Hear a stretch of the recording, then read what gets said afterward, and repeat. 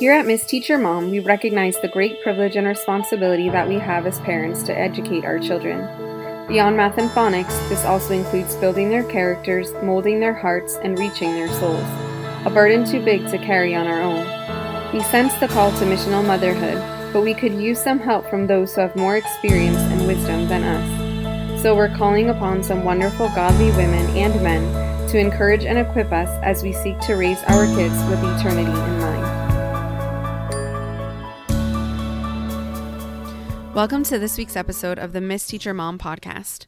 This week we're finishing a 3-part series with Chrissy Smith about raising lifelong readers. You'll be encouraged and equipped to use discretion and wisdom as you navigate through the myriad of books that our culture has to offer for the good of your children, the glory of God, and the fruit of your labor.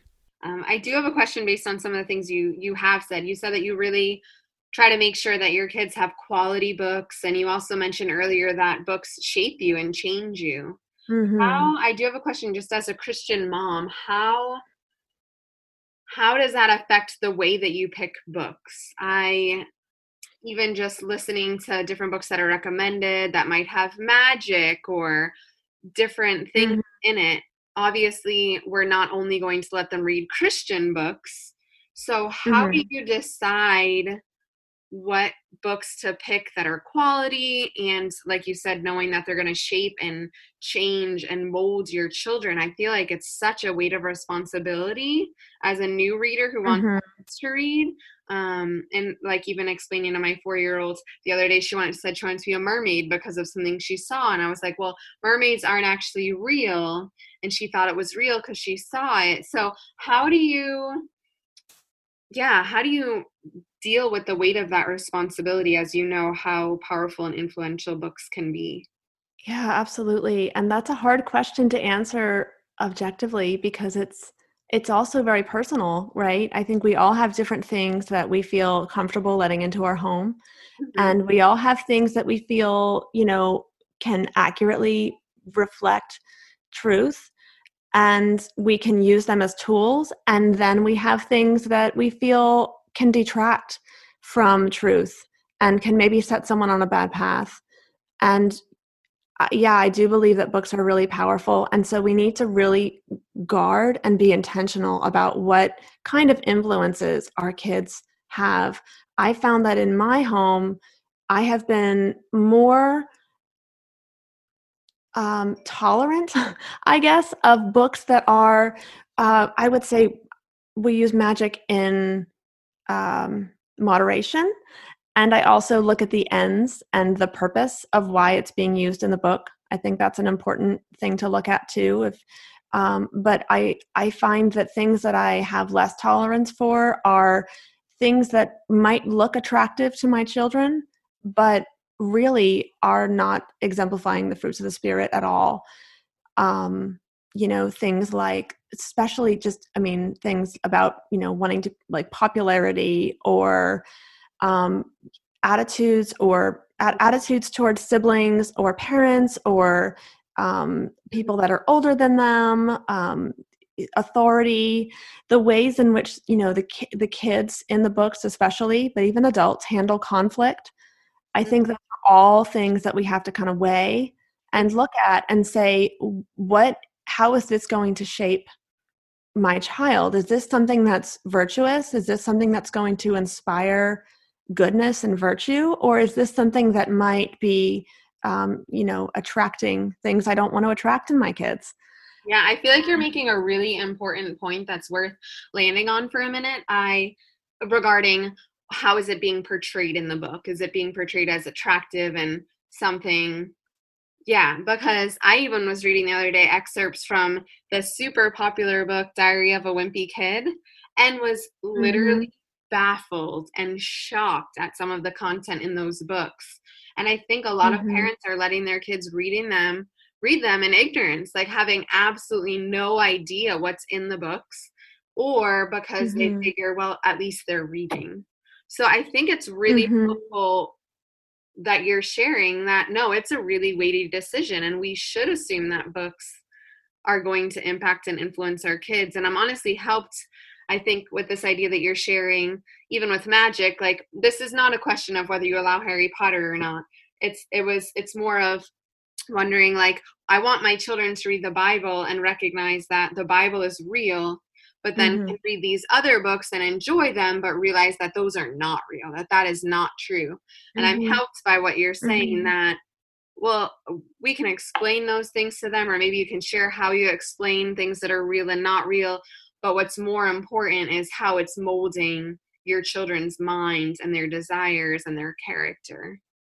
Yeah, absolutely. And I feel like that is that is such an exciting topic. I could go on for in a million different directions because I wrestle with it myself. And I also, especially this idea of real versus not real, we know scripture is truth, and we know that all truth, comes from God, and all goodness comes from God.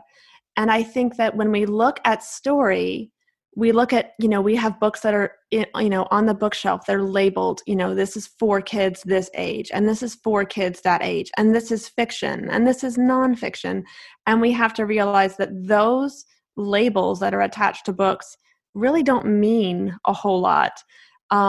There is truth in fiction. There are things to be grasped in fiction that will speak more of truth than some nonfiction books. Mm-hmm. And then there are nonfiction books we have to recognize that are always going to be written with bias Mm-hmm. and perspectives. And, people have objectives in wanting to write those books. Yep. So when we read books, we need to learn to identify and link things back to what does scripture have to say about this? And so that's why, I feel the Wimpy Kid books have not made it into our home. They will not make it into our home. Hating to pick on a certain book, but that is a type of book I would say is not really, I can't see, and I haven't read the whole book, so I don't even know that I can, totally speak to it. I will also say my kids are only going to be kids for so long, right? I only have so many years with them. And I want to really intentionally develop appetites in the right direction. Mm-hmm. And in this time period, especially, that's a lot of work. Mm-hmm. It's a lot of work to have to create an environment where I can find a way to make Shakespeare attractive when a lot of people would say it's not relevant anymore, but there are virtuous things to be learned in Shakespeare. And I would say, obviously, at certain age levels, and it's not for, other age levels, but I think there are things that we can glean and we can learn from things that are not written from a Christian perspective, but have things that we should be wrestling with and trying to figure out and make sense of. So it's also personal to the kid, right? I think that some kids can process those things, and other kids are just really quick to kind of assimilate or grab onto any concept that someone might say and take it for their own. So it's a process. And I think it's important that we are reading what our kids are reading, and that may be a great way to get mom reading too. But or reading together. I think that's why there's a lot of benefit to reading together, because when topics come up that are hard, we can stop and talk about it, and or things that I didn't think would be difficult, I'll find are difficult for one of my kids. So I think that's really helpful too, is doing it together as much as possible. Okay, and is that how you've kind of dealt with that? I think this leads really well into my next question, because you do have 4 kids and your kids love reading. How do you keep up with it? Unless all of your books are reading aloud, but do you read the books that your kids are reading ahead of time? Are you a super fast reader, or do you depend on certain book lists from people that you trust and respect? What does that look like as far as approving what your kids are reading and being able to have conversations with them about it if you're not reading the book aloud as a family? Yeah, I would say that it's a little bit of all of that. So for our school curriculum, we use Ambleside Online, which is a Charlotte Mason based curriculum. And with having, 3 kids that are school age right now, they're doing a lot of reading on their own. And for my youngers, I've pre-read all their books, and I made the mistake of not pre-reading some of my oldest kids' books for that year. And he read a book that really kind of shook him. And, there was some content in there that was a bit mature. And I had wished I got ahead of it first and I had read it first, or we read it together. So I think when you are reading, it's especially, with your olders, maybe if you have a book you're reading with your older kid, you can go through it together if there's going to be some things that might be hard to process. Things, maybe there are difficulties or truths that, are good to talk about, and maybe they're good to approach gently, like in a story form, but they're still heavy. And I think that it's good to kind of make sure that those especially are ones that we do together. For other books, I do kind of also rely on, I have some moms that I know, and obviously everyone has a bit of a different, parameters and things they're comfortable with. But I think, after a while you start to kind of know, I've got some real soul sister friend that I know I can, if she says to me, this is an amazing book, it's awesome, I'll probably go ahead and just take her word on that. And because I don't read all the things my kids read, I also kind of can trust certain authors. If there's certain authors I feel more comfortable with than others. But as far as, I think there are book lists that I love for kids. 2 of them are in books: Honey for a Child's Heart by Gladys Hunt. Yeah. And Books Children Love by Elizabeth Laraway Wilson. Those 2 books tend to have a lot of gems in them and are really good. And there are ways you can go online and look up content that you might find. I think PluggedIn has .com has, you can, type in books and you can get like a parent review on that. So I've done that as well. So that's helpful. But there are, I would say, modern books tend to be the books that I run into more trouble than older books. I find that older books don't rush to have as much mature content in them, or maybe attitudes or things that I don't want, talked about. If it's a modern book and someone recommends it, I'm probably going to leaf through it first. Because the moral compass of the modern day is so off compared. It is. Yeah. So it's just the unfortunate truth. So we have to be a bit more on it with that. But if I can find a series that I love or an author that I love, then I'll kind of, let them go to town on that. And, my kids all have different connections with different authors. So I think that, those are good ways to kind of to stay on top of it. And things will fall through the cracks because we are human and we have, we're not perfect. But in general, I feel like we've been able to really make sure that, needs are met and things are talked about. And, I feel good about what my kids are reading and how they're loving and connecting with the books that they're reading. Yeah, that's helpful. I'm going to buy those 2 books. Honey for a Child's Heart has been brought to my attention a couple of times already, but I'm thankful to hear about the second book that you mentioned. So I'll definitely be looking at that. Yeah, as we close, I'd just like to quickly ask if you have any last words of encouragement for moms seeking to raise our kids with eternity in mind. Yeah, absolutely. I think that, as we talked about, just knowing the power that books can have to shape us.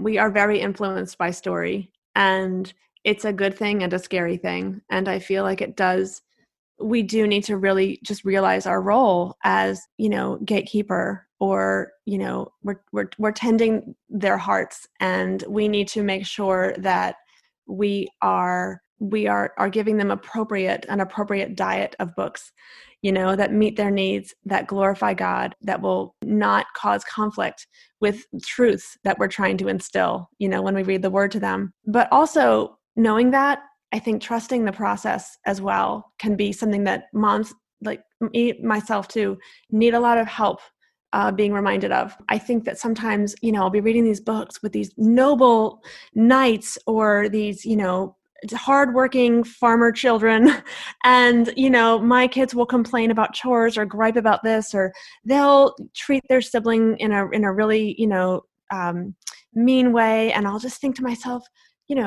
you're reading all these amazing books, you're getting all these lessons on virtue and character, and these people that are so noble, what's happening? But that is just the work of seeds being planted and slowly growing over time. That change of heart and appetite and character building, it just takes time and intention. And we have to remember that we are just always planting seeds, and we are creating opportunities. And that is a joy, and that is our work. And it is God's work to bring the fruit and the outcome, and we can trust him with that. So that's been encouraging for me as we're kind of in that process, the younger to middle years, and seeing the fruit just start to kind of come through after years of investment. And it's been really, really awesome to watch. That is such an encouraging way to end this episode. Thank you so much for your time, Chrissy. Yeah, you're welcome. It was great to talk. Ladies, I hope that this 3-part series about raising lifelong readers has been encouraging and helpful for you. Please join me next week on the Miss Teacher Mom podcast, where we'll talk to Mrs. Mary Moeller, the wife of Dr. Al Moeller, president of Southern Seminary. We'll be chatting about cultivating a heart of gratitude in our children, and I promise you it's about much more than the Thanksgiving holidays. I hope that today's episode has encouraged and equipped you to raise your children with eternity in mind. And remember, we are not doing this alone. As Christians, God wills us to will and to work for his good pleasure. We are trusting in the finished work of Christ, and we're empowered by his Holy Spirit. If this episode has been helpful to you, could you please write a review for other moms and share this podcast with your friends? For more information and the show notes, check out missteachermom.com. And please join us next week for the Miss Teacher Mom podcast.